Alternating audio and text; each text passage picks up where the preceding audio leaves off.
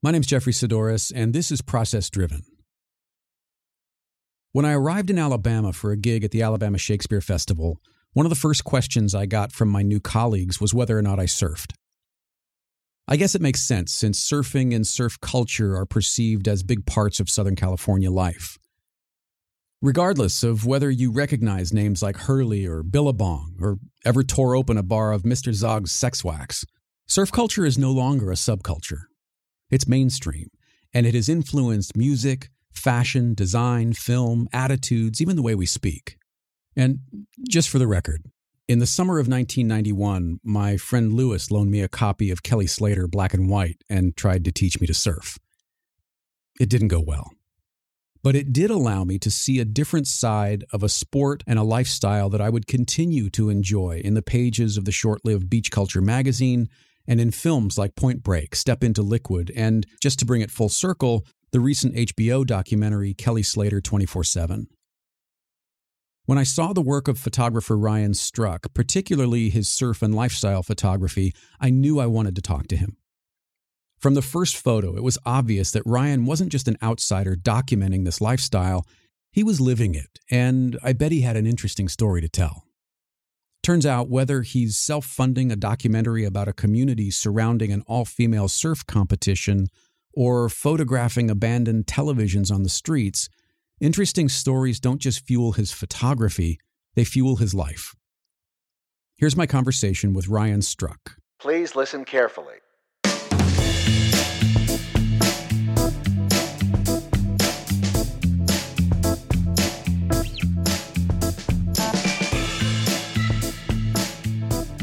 Oh my gosh, how you doing? I'm good, man. I'm good. I just woke up in California, so that's never a bad thing. Never a bad thing. So now, did you do? I'm hoping the answer is yes to this. Please, just tell me the answer is yes. You got the van and you're just driving around. Yeah. Yes, I did. Yep. Yeah, I rented a minivan, and it's so funny because the guy at the rental place was like, he was really nice and friendly and talkative, and I like to talk to people in customer service because I feel like so many people just hand them their credit card and run away. And right. It's just a transaction. Right. Yeah. And I've worked like in customer service a long time ago and like the restaurant industry and stuff. So it's nice when people are personable. And yep. And also I'm like genuinely just interested. I will have a conversation with like anybody, you know? Yeah. So it's funny. I was asking about the car. I was like, oh yeah. So like, did the seats stow? And he's like, well, I don't know. You'll figure it out. Like whenever you talk to the next person, cause you got to like walk through another set of doors and get your key and everything. He's like, why? Are you planning on sleeping in it? Just like, how much of this do I give away? Yeah, I was frozen. I was like, no. Never. No, just curiosity, really. Yeah. Yeah. So it was kind of funny. It almost seemed like he was on to me. I mean, because we started talking, and because, you know, my license is like from New York State, and he's like, we just got to talking, and I told him I was a photographer. I was going to go, like, you know, see the pretty things that the Golden State has to offer, and all that. So like, I don't know if he put two and two together or he was just making a joke, but either way, it was kind of funny. I was laughing to myself. So is this something that you've done before, or do you do it often? Because it sounds like when we talked last time, it was just matter of fact. You're like, yep, I'm in this space where I want to take a breather, regroup, get some new ideas. So I'm going to go spend a month driving up and down California. And there was just no hesitation whatsoever. And I find that both remarkable and terrifying. Man, I'm right there with you. I find it pretty awesome and also terrifying too. No, I haven't done anything, I guess, like this. I definitely am okay with solo travel. I mean, it's funny. I was thinking today, I was like, oh, it would be cool to have somebody with me. You know, and I was trying to think, I was like, who would like be awesome on this trip? And I invited a bunch of friends, and like, we'll see if anything pans out. But I know that like wintertime, I definitely need like a reset. And for me, I think that usually means like warm weather, right, and sunshine, and like sort of escaping like the cold, and also like work wise is really slow and this time of year for me. So, I haven't done anything, I guess, much like this. So I was a little bit nervous leading up to it, just to be honest, you know. I was like, oh, why am I doing this? I was like, am I really going to go freaking do this? I was like, what is this going to get me? You know, like I tried to come at it all angles. And then I was like, you know, I also know that I have to surrender to the freedom of the road, I guess, if that makes any sense. Right. I know as I get older, you know, and I'm not saying I'm old, so like, you know, but like as I get older, as I mature, or, you know, however you want to put it, I find I think a lot more about things, which is, you know, a benefit to not going and doing something stupid. I mean, I still do plenty of stupid things, you know, but like it I think it can kind of hamper, I guess, the way that I've sort of like lived in, I don't know, the creative space, I guess, because I'll think so much about something, and I'll think about all the reasons why I shouldn't do it, you know? And whereas when I was younger, like in my 20s, I moved every year, and I didn't stay in one place that long. Plenty of times I did not have my own place, and I would just buy plane tickets and go places. Wow. You know, I kind of like, I look back on my 20s sometimes, and I think to myself, I'm like, damn, I was so much cooler then, you know? Like, I don't know, man. The sound of this trip, you're pretty cool now. I mean, this is like, maybe, I think this is, without like setting out for this type of purpose, I think what happened is that I thought of this as getting back to myself and who I am, and I knew that I just had to push myself over the ledge. Right. Because once I get into it, like I'll relearn how to make decisions. I'll relearn how to do nothing. I'll relearn how to see beauty in the world. Like I think a lot of this is, you know, maybe relearning or reinforcing, or I think a lot of what my creativity thrives on is sort of uncertainty and just sort of being in the moment. And the best way to be in the moment behind the camera is to be in the moment in life. And I think that time like stands still when you can experience that. And I know some of the ingredients for me that really, I don't know, I guess like make that whole thing happened for me. Like I know how to throw all the ingredients in a pot and mix them around. And I don't know exactly the outcome, but I know it like pours into something that I really feel energized by, I guess. That's sort of, I guess, what this is all about. Was there an event? Because you had mentioned, you know, just a minute ago, jumping on a plane and really not having a plan. And it sounds like you've been that guy who's just able to leap. And at some point, it sounds like a change kind of started to creep in. Was there an event? Was there a season in your life that prompted you to start thinking about things more and maybe leaping a little less?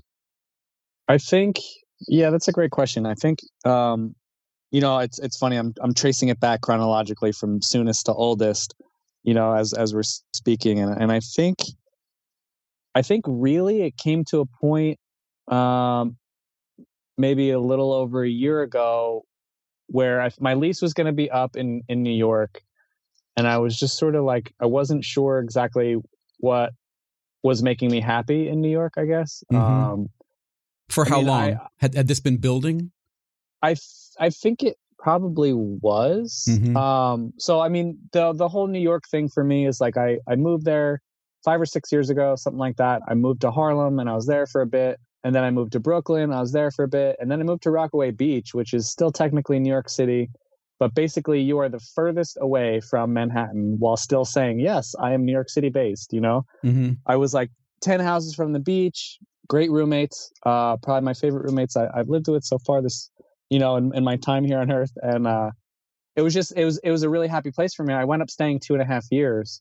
And was that an intentional move? Were all of these, from Harlem to Brooklyn to Rockaway Beach, were they intentional moves, or did they just sort of happen out of circumstance and leaping? Damn, man, we're getting deep. Hey, I'm not messing around, man. If we want. So before I moved to New York, I think I felt sort of like, I don't want people to take, like, I guess, these words too harshly. They're just kind of flowing off my tongue. But like, I felt creatively stifled there, and not like I'm some creative genius, man. Creativity is one of the hardest things to channel, even though it's like my favorite thing. Like I could call myself a creative. Like I'm a photographer. I work in filmmaking. Like I love visual things, but like I thought that, I was kind of, I guess, coming off of that travel bender, I guess, if you want to call it, where just every year I was going somewhere different. Like, and I've done like, trips to like Tahiti for like 2 months, and I've like been to the North Shore of Oahu for 6 weeks. And I would just jump in a car and go to North Carolina, or like jump on a plane and get to California. I would just like go these places. Or my friends were going on a surf trip to Panama. Hey, let's go. Well, like it takes 3 planes to get there, and then you got to take a boat out to the surf spot, and then we're going to sail for 3 nights, and we're going to sleep on the boat. Like, all these like amazing adventures that I look back on, and I'm like, I feel like, I guess it sounds funny, but like I feel proud of myself that I went and I did all those things. I'm like, wow, that's so cool. Like I did that. Like I can't believe it's James Bond without the killing. Yeah, I mean, I'm a lover, not a fighter. So that's... And now all of these trips, did you have camera in hand all the way back? Oh yeah. Yeah. Oh yeah, for sure. When I first started like really traveling was when I was like really heavily into like shooting surf photography, and it was funny, like the camera has always been a precedence. Like once I sort of really picked it up seriously, and I stopped surfing really, like, it was actually something that I was like really sort of self-conscious about.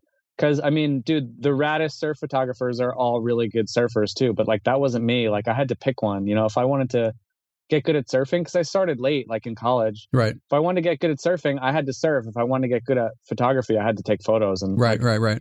Really which one of those things came first, surfing or the photography?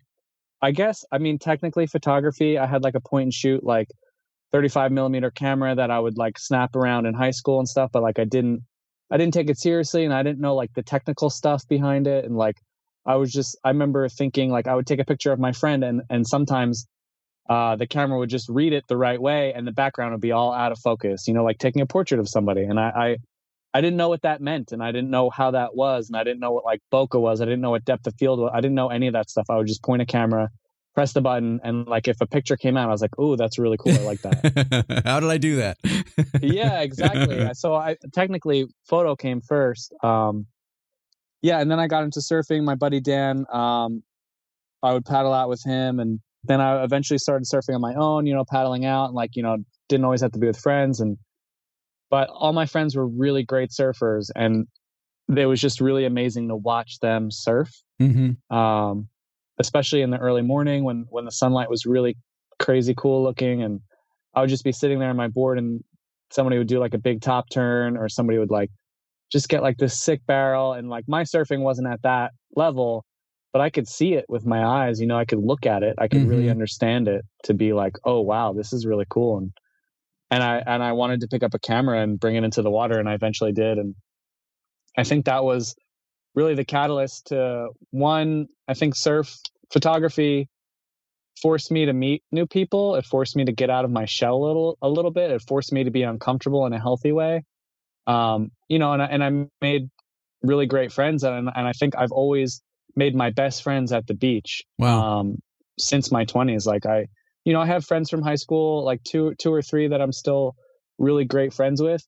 But I would say the majority of my friends after that, like, and I went to college, but like I really made friends like in my 20s through like the ocean, the beach, and then eventually through like photo and filmmaking in like my industry. So like the beach is kind of like really given me everything, and once I started shooting it more and more, I think that was the catalyst to all the travel. Like I would jump on a plane, and I would just go shoot and go explore and all that. Was there a point where photographing surfing was in some way more satisfying than surfing, than being out on the board? Oh, 100%. Yeah. 100%. Yeah.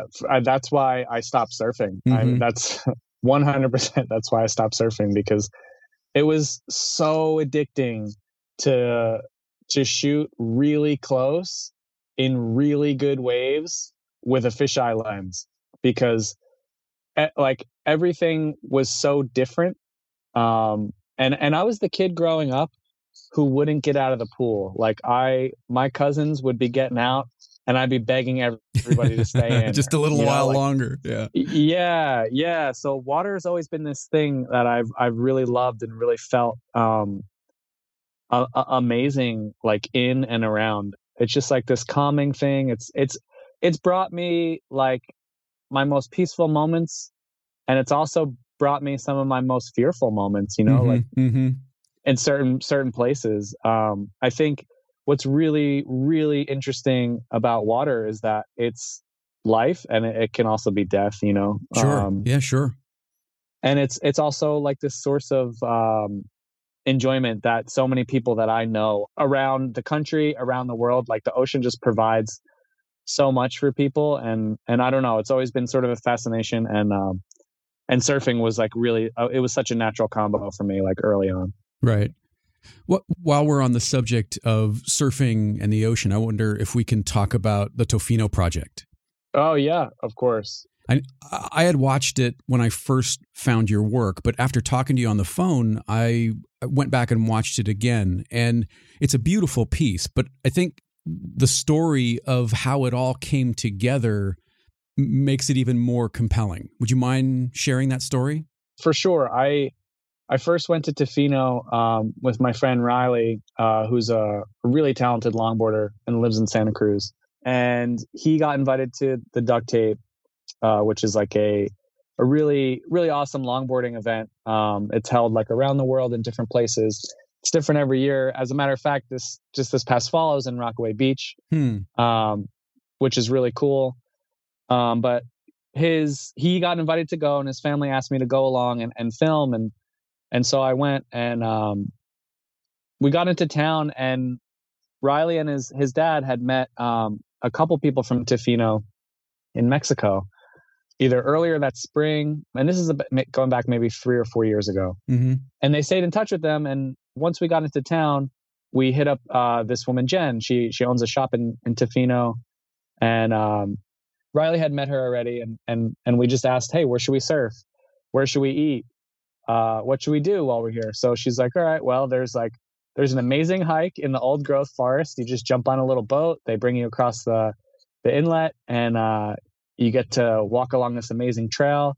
If you want to go surf, check out Cox Bay or Incinerator Rock down in Long Beach.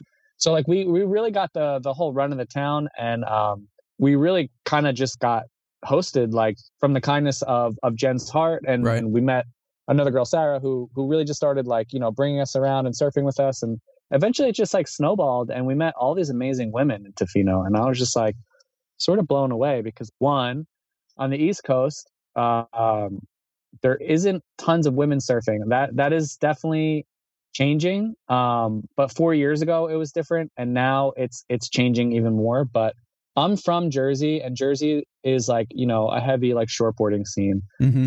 And that's like what I'm used to. I'm used to like just grinding barrels like that'll just spit its guts out. And I know this is a big claim, but New Jersey it gets world class a couple days out of the year. It's mind blowing how good it is for shortboarding, but it's a lot of men. So and have you experienced that? Have you experienced those world class waves on those particular days? Oh hell yeah! Yeah, man. That's what I used to live for. Is those insane winter days, and it's just like a big scary swell, and it's just thumping along, some random sandbar, and it's just like you and a handful of friends out there. Wow.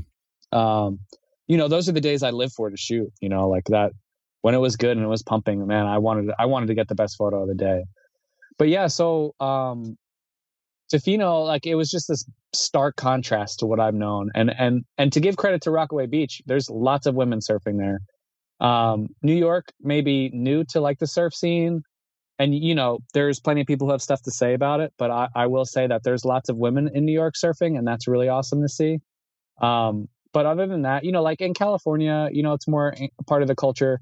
But we all we're products of our own environment. We have our own perspective, and I think what travel does is really push and pull on your perspective. And so I walked into this place with basically blinders on, because I'm like, oh, I have tunnel vision. I know what surfing is. Surfing is like, right. Yeah. Surfing is this, surfing is that. It looks like this because that's what it's always looked like to me. Right. Yeah, sure. 100%. Sure. And so I just made fast friends with all these women in town. And even to this day, I probably have one or two like male friends there, all the rest are women. And I've been there 4 times now. And it was like this place that just so inspired me because it's like a rugged coastline. It's incredible, unbelievable beauty. I feel like Tofino is a place that I imagined as an 8-year-old watching National Geographic. Wow. Or Nature or Nova or, I feel like, or looking through like the magazines, I feel like it's a place that I wish I grew up in, Wow. like it's a really freaking cool place. And there just happens to be this amazingly strong bond of women who are surfing there and living there and creating there. And that story just like took over my thinking, it kind of burned a hole in my brain after that first time I left. I was like, wow, what is that place? Right. What was their perception of you? Did they have similar but different blinders as they looked at you? Or how was their perception of you coming in as kind of a relative outsider?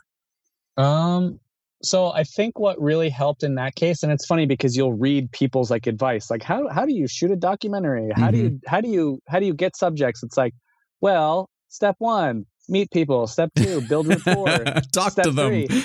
Yeah, right. Exactly. Like, and it's funny because that's how it happened, but I wasn't trying to do that. Like, a lot of times, let's say, you get up with a friend, you're like, hey, like, they like to be in front of the camera. I like to be behind the camera.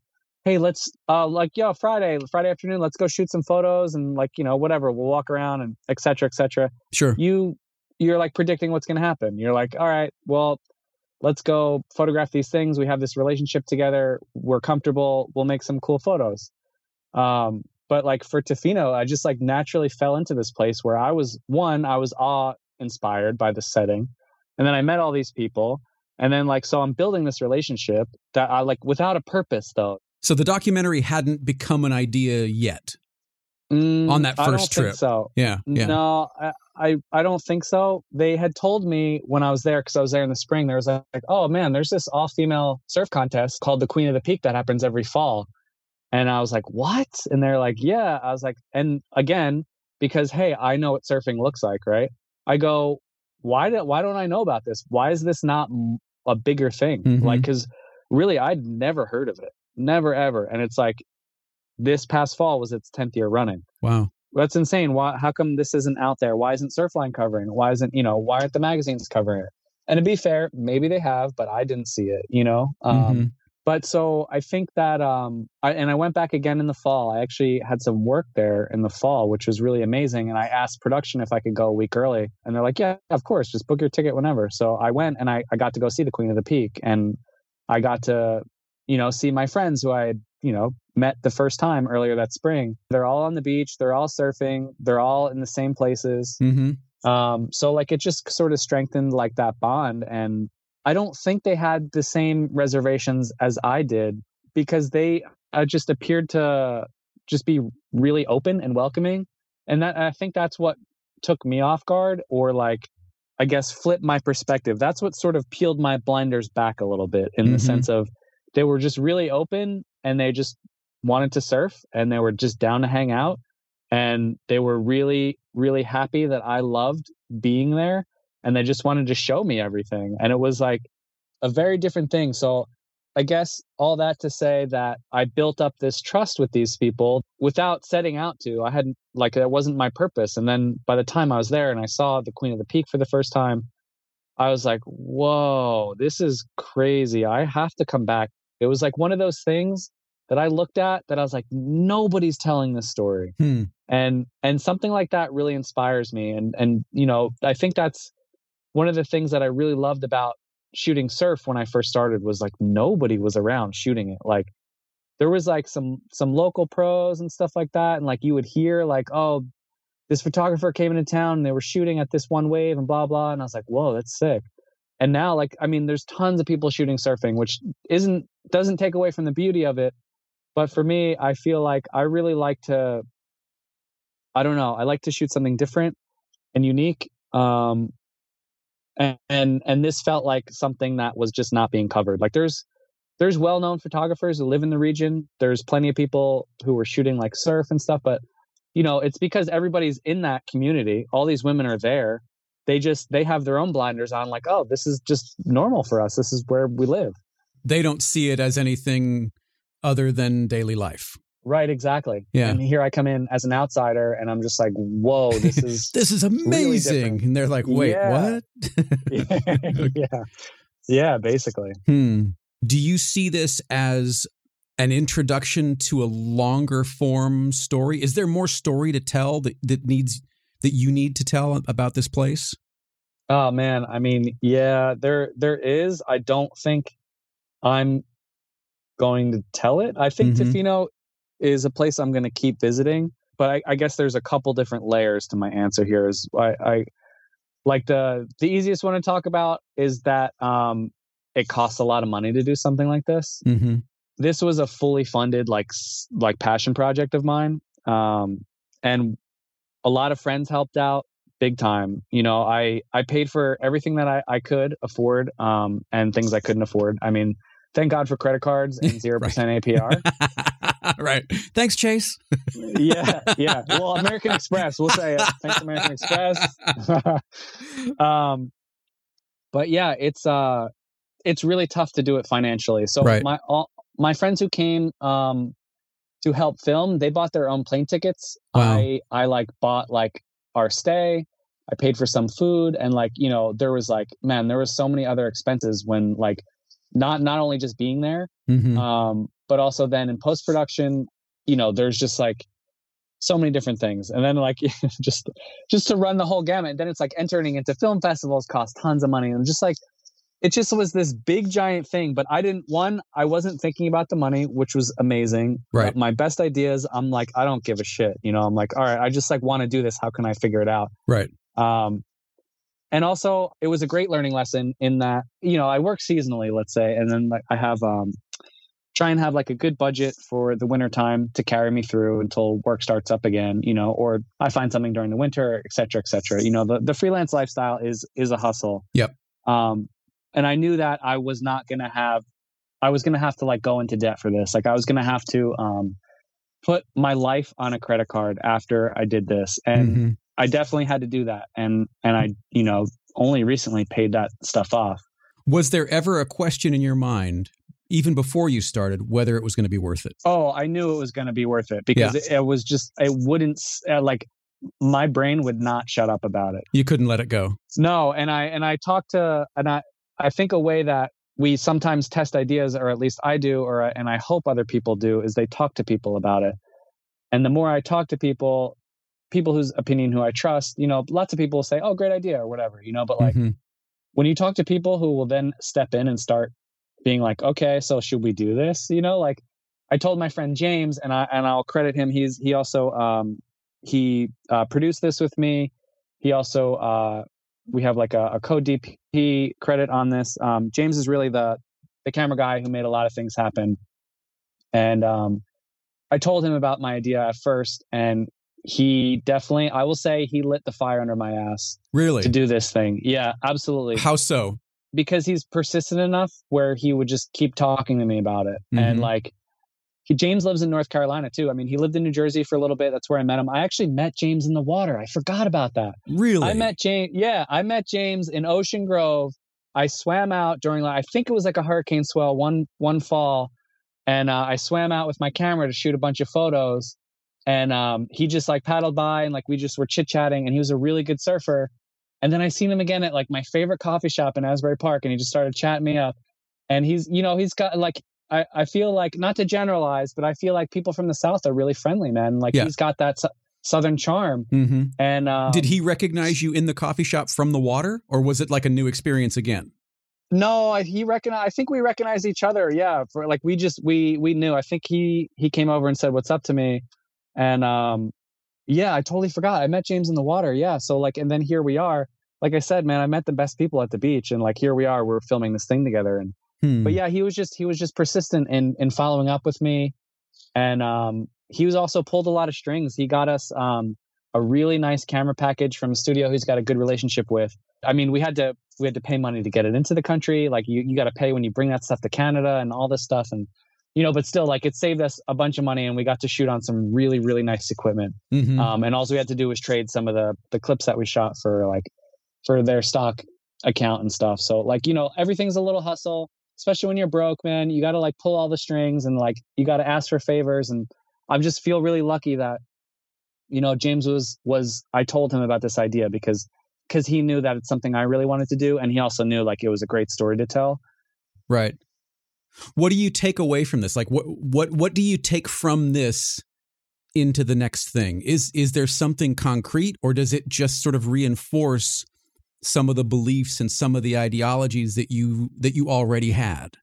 Because it sounds like you came into it so open-minded on some level, but not suspicious, but as you said, you had blinders on and didn't quite know what to expect.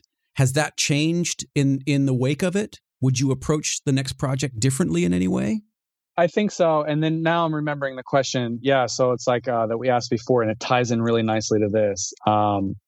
Yeah, I think that I would approach it differently. But also, just to admit some of my, I mean, I was going to call them shortcomings, but everybody works differently. And I sometimes, we all wish we could be a different way, or we see somebody else do something and we're like, oh man, if I could be that way. Right. I think as we are is totally enough.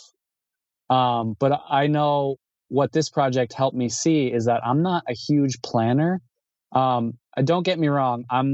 People have called me type A. I'm very organized for certain things. I'm great at building a pitch, or, like I like making treatments, and I like to have like this idea of what I want to do. But this documentary was an exploration really of this region because I was so curious about it. Mm-hmm. And James and another crew member, Timmy, I think were a bit frustrated with me because I didn't have an exact line. I didn't have like an exact direction for this. And those guys are coming from a commercial space in that they've worked on a bunch of television shows, but they're very used to like, okay, here's what it is. This is the direction. This is the angle. Here's our shot list. We need to get this, this, and this. Right. And that's not me. I mean, it can be for something like when there's an idea and it's like, okay, here's the idea. Here's the thing. It's a commercial. We're going to do this and blah, blah, blah. And that's freaking easy, man. You can plan out all your shots. And of course you're going to get some sort of snag while you're on set. Something different's going to happen. But man, having a plan is so easy that it's just like, come on, like, let's really explore something. Let's like really, really try and figure out what this is. Like, I wanted to walk in with blinders. Like, I even got criticism for being a man and wanting to tell a woman's story. And I'm like, man, like it's just, you have all these outside sources coming at you. And I'm like, dude, I'm going to go in here. I don't know what this world is about. So let's put a camera on it and let's put a microphone on it and let's have a conversation. And let's see what it's about. I already have these friends here. They already know me. I've already approached them. I've already asked them, I want to tell their story. And they've already trusted me and be like, yeah, sure, come and do it. Like, yeah, absolutely. And I think that for me was like really empowering, but was also like, it's also really tough because as a director, it's like, you're the one making the decision. So it's like, okay, Mr. Director, what do you want to do next? Yeah. What's and like, next? And I'm like, I don't know. Like, let's go, like, let's ask, or, let's have this like just open interview, this open conversation. For this project, I wanted people to speak their own truths. I didn't want to really lead them too hard. I was looking for people who kind of were just introspective and wanted to speak out loud. And, that's like a difficult thing to do. It really is. And I think it was tough, this project in general, because I would love to go back because I shot 4 different stories. I shot 4 different women.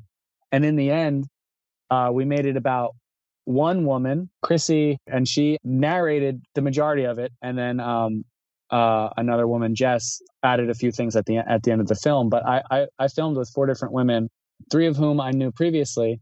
because I wanted to tell this story of this woman's community in Tofino.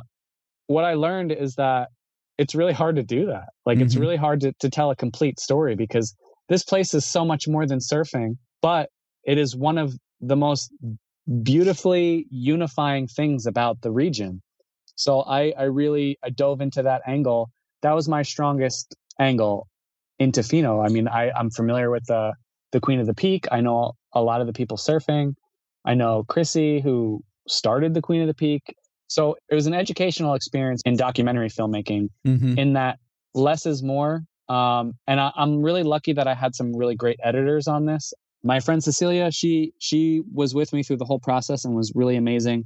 But another editor, Alex, really gave us kind of the storyline. Like, he took a crack at it, he looked at it, and I was like, yes, but I want to tell the story of Jess Hutchinson, who is like this amazing conservationist. And we went up the Tranquil River with her, and I got to film salmon underwater spawning. Wow. And like sea bears and bald eagles and like all this crazy nature.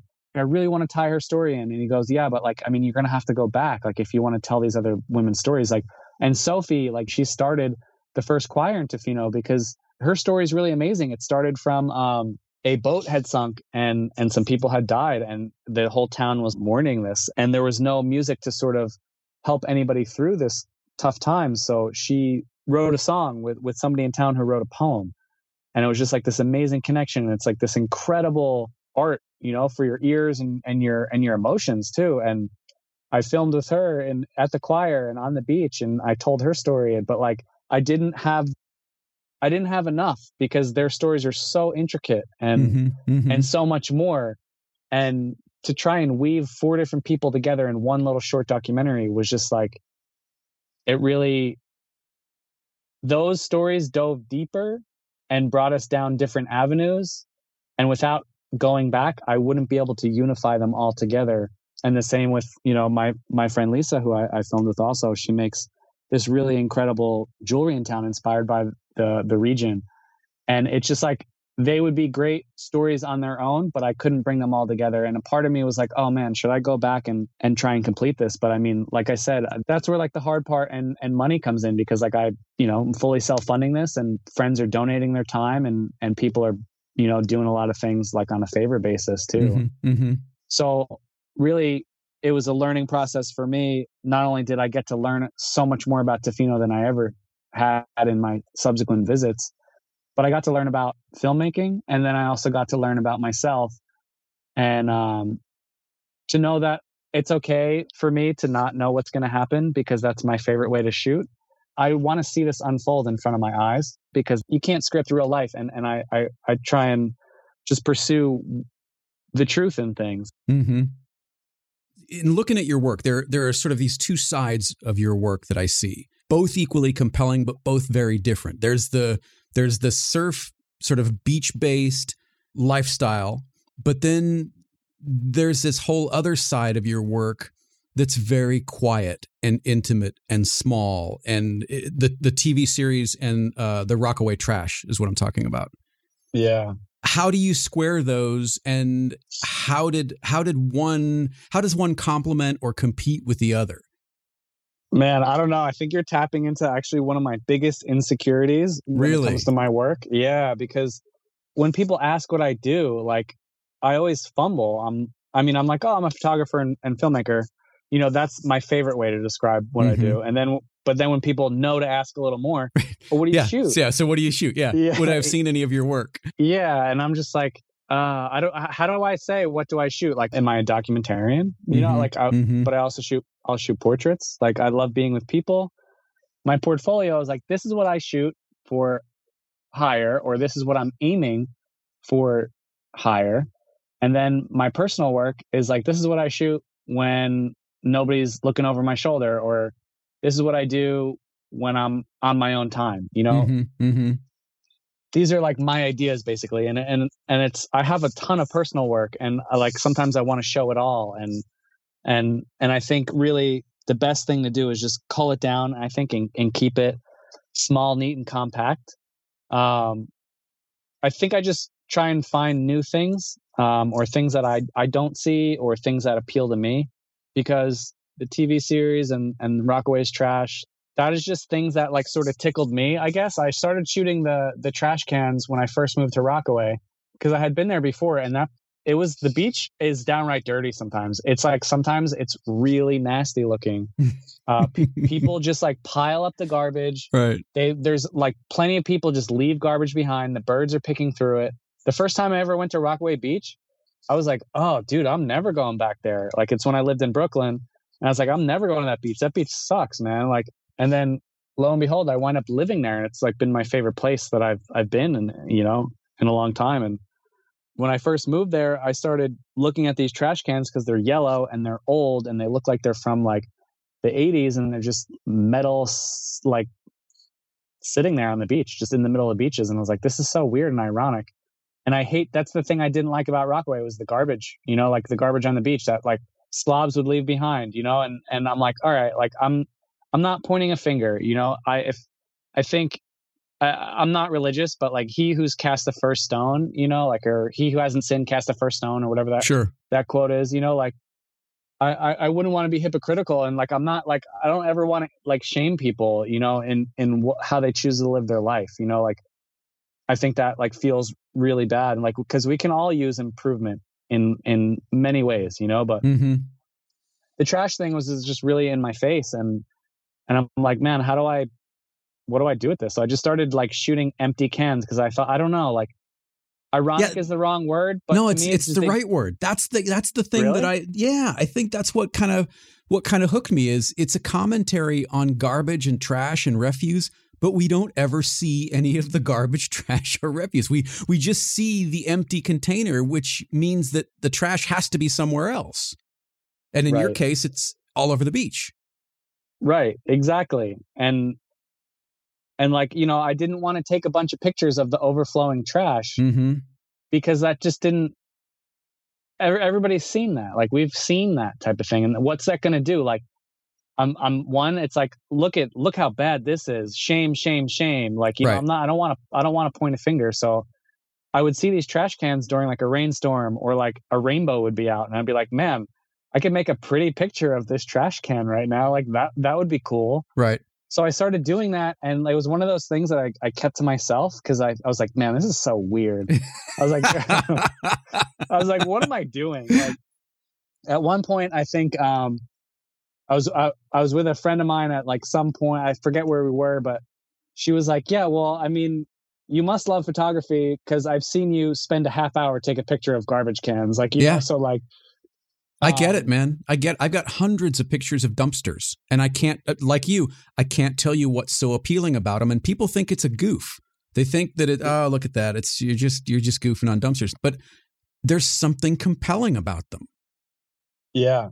Yeah. And well, when you feel like when you're really interested in something, man, it could be a garbage can. It could be a leaf on a tree. Like, it doesn't matter. Like, if you're interested in something and you're just like, keep looking at it, I think that's really significant. Mm-hmm. And that sort of was like, gave me this vehicle to keep shooting something in this new place I lived. And I don't know, I just kept seeing it and kept photographing it. And so how does that relate to my other work? Like, how do I explain that? Like sometimes I think to myself, I'm like, man, should I what's the route in photography? Because it seems like there's like one path for people. Like, right. People are portrait photographers or they're product photographers or, whatever. And it's just like. Well, now they are. But if you go back a little ways, I mean, look at somebody like Irving Penn. He shot product. He shot reportage. He shot fashion. He shot portraits. He was just a photographer. He wasn't a landscape photographer or a sports photographer, or we've kind of adopted this shorthand so that when you get that question that you and I both hate, so what do you do? Yeah. You don't have to stand there for 20 minutes trying to suss up the person that you're talking to going, all right, what do they want to hear? Right. What are they going to be comfortable enough to maybe follow up with or listen to or whatever it is. So it becomes more difficult, I think, when the more you do, the more difficult it becomes to explain to another person what it is that you do. Right. I mean, in a perfect world, in an ideal world, and I mean, my friend Mike would totally shoot this down, but in a perfect world, I would love to just shoot whatever I wanted, and and there's people in my life who would be like, well, then just do that. Like that's a reality. Just do it. And I feel like I can't really do that. You know, like if this is how I make a living, I have to shoot the stuff that pays the bills too. And then sort of to go back to, I had this thought earlier in our conversation, but what was sort of motivating me to maybe think about leaving Rockaway or like going somewhere, or like my next step was like, I was like, man, and I know it's really cliche and I know how it's going to sound, and I hope, you know, whatever, who cares what people think? Let it rip. Dude, yeah, living in a van would be so sick, man. And I like had this idea of like, oh man, I was like, should I get a van and like drive around the country and just see the things that I want to see and photograph the things that are important to me? Can I tell you something? Yeah. My friend Martin Rotz, Maartenrots, Martin Rotz, Dutch photographer. He and his wife live most of their time in a van. He photographs. He does pop-up shows, pop-up exhibitions. He carries prints in the back of the van with him. They've even got a dog. And he's just this incredible itinerant artist. And he just goes and much the same way that these things happen to you, one experience builds on the next because he's open to letting that happen. Yeah. Yeah, it makes a lot of sense.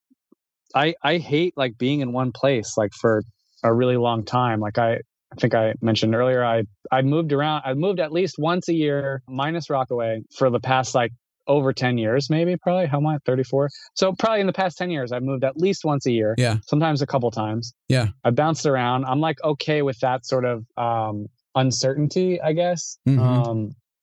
Like I hate that. I'm like, oh, I'm New York based. So like, I'm like, but then like all my favorite work, I leave New York City to shoot, you know, all the best stuff. I was like in Hawaii in the falls and Tofino to show the film. Like I go these other places, and I don't know. I think that it would be really freeing to not, I think there's a big pressure from me and, you know, obviously nobody else, but to show my portrait work and my lifestyle work, because ideally that's what I want to get hired for, those things. Like I'm a really great people person, even though I'm not a huge personality. I'm just more like, I think I'm easy to hang out with, you know, so like, that's kind of how I like to photograph people, sort of hanging out with them. But like a dream of mine would be to just shoot those weird oddball ideas that I have, and just, that's it. And just like, you know, I don't know. It's really tough to think about, you know, because like I have my friend Kyo, who really was my first, maybe an only mentor really in photography. He's the first person who took me under his wing and like didn't hold secrets. Like I could ask him, what do you charge for a wedding? Or I could ask him like, how do you light this? Or like, you know, and it wasn't a trade secret that he was the only one to benefit from. Yeah. Yeah, not at all. He's one of the most giving and kind, caring people I've ever met. And do you pay that forward? Oh yeah, I'm transparent. Like anybody who approaches me, like I help them out as much as I can. But what he said to me once that's always stuck with me, and he's like, you know, not everything you do is going to be creatively fulfilling, and that's okay. So there's also that, you know, that I feel like I'm like, all right, that's really true too. Like I can't just like do nothing and then like only shoot TVs like around the country. Like I mean, you could. Right. I could, but also at the end of the day, I don't think that would be 100% fulfilling. I think what the TVs was for me, that was one of the first things I started shooting that was like just for me. And I didn't think I'd ever share, kind of, because it was this weird thing. And I was working a job where I was driving a lot, and I would see these TVs all over, and I would literally stop and get out, shoot it with 35 millimeter, shoot it with digital, doesn't matter, you know, like whatever. It's sort of, while I was working and like doing the things that, quote, I needed to do, you know, like to make money, to pay bills, whatever. Right. This was like an escape from that. These TVs were an escape from that, in a sense. And I think that project, it was really great to do it in between work. And that's like sort of what like glued or bridged those gaps in between, like, oh, I'm doing this thing. It's not creatively fulfilling. Oh shit, a TV. Let me pull over. Oh, does this look cool? Like, let me frame this up. Like, what is this? You know, and like, I think to go deeper into maybe the TVs is that like, I mean, I don't own a TV now. In Rockaway, my roommate had TV. So like, I watch TV and stuff like that. But like, you know, I'd like watch the news when I was a kid. Like, it's like a weird thing to watch, you know, or Saturday cartoons and stuff. But like, maybe it's because I moved around a lot, but also I didn't have the need to have a TV. I didn't own my own TV. I don't know about ever. And I think the TV project for me was also an exploration of TVs in and of itself, because man, there are these things that we invite into our homes and they see the most intimate moments like in your life. Like people build their living rooms around their TV. Like, right. you know, the TV is the centerpiece. The couch is an L, and the chair rounds it out to a U, and we all gather. Like this is our new hearth. You know, it's like it's our new fire pit, and here we are lounging, watching the TV, and that wasn't an experience that I had in my life, at least, you know, in my 20s, and like maybe when I was younger, like to a degree, but it was sort of a way for me to just explore TV and in that sense too, I guess, you know, to maybe analyze myself a little bit. Mm-hmm. When you talk through this and sort of think about what this project or what these photographs could represent or could mean, do they take on a different meaning for you that maybe we don't get as a viewer? Oh, fully. Yeah, of course. Yeah. I mean, it's my personal work, you know, and like, I think that like, there's just feelings and emotions there that like, even if I talked them out loud, like they weren't anybody else's experience, so like they wouldn't really understand, you know. Mm-hmm. I mean, just thinking it through, I mean, I wonder if adding that context, adding that to the body of work, does that allow it to be something more for us as an audience as well? Does it allow it to make that sort of transition into either gallery show or book or zine, or, you know, there are these quarterly things that you release while you're out on the road that sort of help fund, but also inspire you to shoot personally in addition to the commercial. Like it seems like it could fit in a lot of different places. Oh, hell yeah. Yeah. I mean, that's cool you brought that up. I was like, literally, I was walking down the street this morning and I was literally thinking, I was like, oh man, it'd be cool to like put my work together into a book. Like I just printed a zine actually of my infrared work as like a way to like promo what I do. Like I mailed physical copies out to some people in the industry, some I know and some I don't know. Mm-hmm. That's like basically that's the part of the objective here in California is to, I mean, I brought 10 rolls of that stuff, which is probably overkill. I'm really selective when I shoot it. Mm-hmm. But I'm going to shoot a bunch of that out here.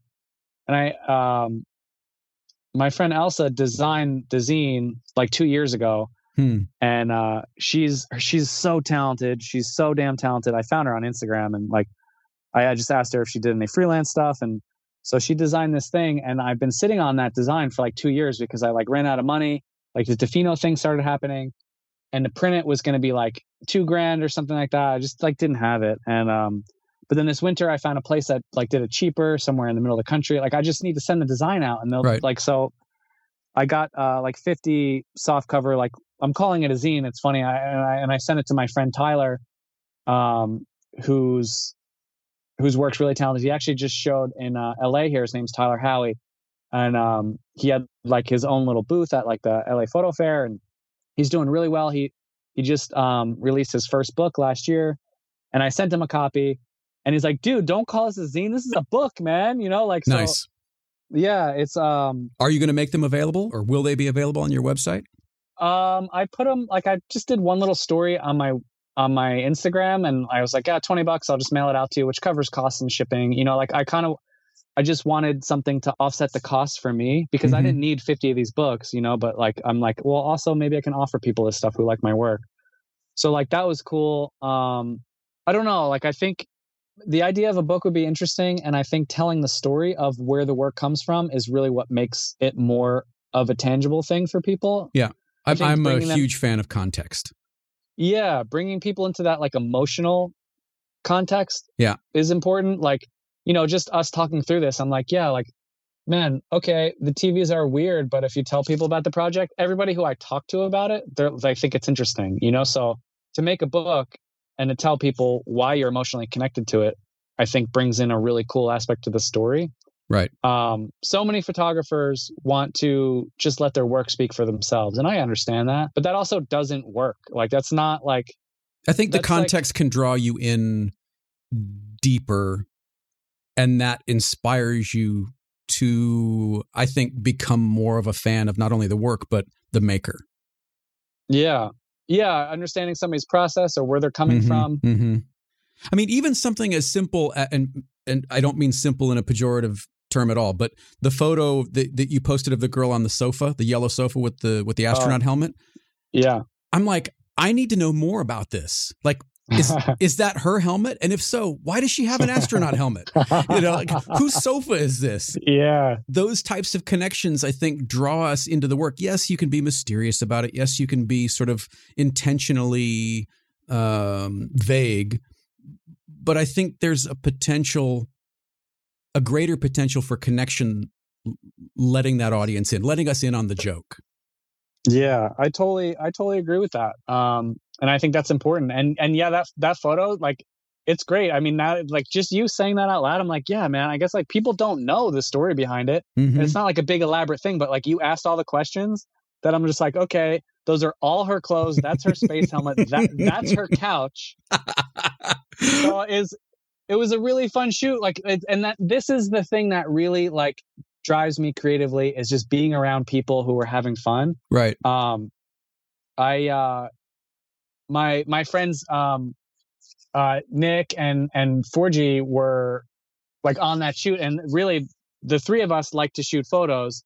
And Eva, who's in the space helmet, is 4G's girlfriend. And we were like, let's just like get together and shoot some photos, and like, let's just go to 4G's place. They've got like this cool couch, and we're like, all right, whatever. And like, Eva's got like all these like random clothes and has like a really cool style. And it was just like, and it was, I think, was it a Saturday night? I think it was like a Saturday or a Friday night. Like, I'll tell you, like some of my favorite things to do are just like be shooting on a Friday night or a Saturday night. Like, you know, like, man, like you can go out and have fun and stuff, but like, man, I'd so much rather like be creating something, especially around a bunch of people who are excited. And really, like, the whole point was like, all right, let's just like, we'll take this room and this couch and we'll all just like figure out like what we want to do. And Nick shot a couple photos of Eva in this like really cool suit, like this plaid suit that Eva's like dad had given her or something.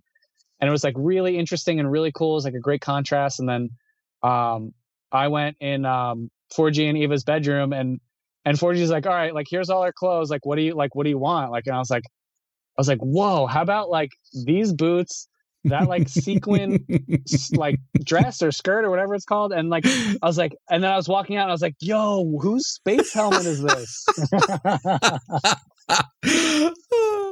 So it was awesome, man. And it's so funny because I'll say that my work in filmmaking has really honed my eye in, like, let's say, art direction and styling, and being more like a stickler for details, because I mean, you could always say you could just fix it in post, and that's easier in photo than in video. But like getting it right in camera is like really, dude, that's the ultimate, you know. And that attention to detail is like, I think I've pulled from filmmaking, and like what's really great is it's brought it into my still photography. I love both, like I really do, and I really love the ability to jump between both. And like when I can get when I have a client who hires me for both, that's awesome. But like, I've always pulled my inspiration from cinema, you know, like I love going to the movies. Like maybe I didn't have TV, you know, but like I'll go to the movies and I'll sit there in the middle of the day by myself and watch a movie, because my phone has to go off. And I just am only there living in that moment watching. And man, some of the lighting is so damn incredible in filmmaking.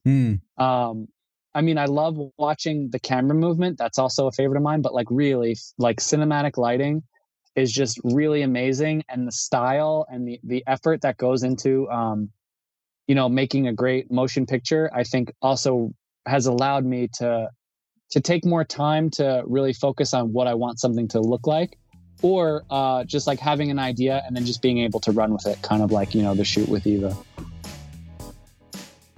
If you'd like to see some of Ryan's work, including his terrific documentary, Tofino is a Place, head over to his website at ryanstruck.com. That's RyanStruck.com.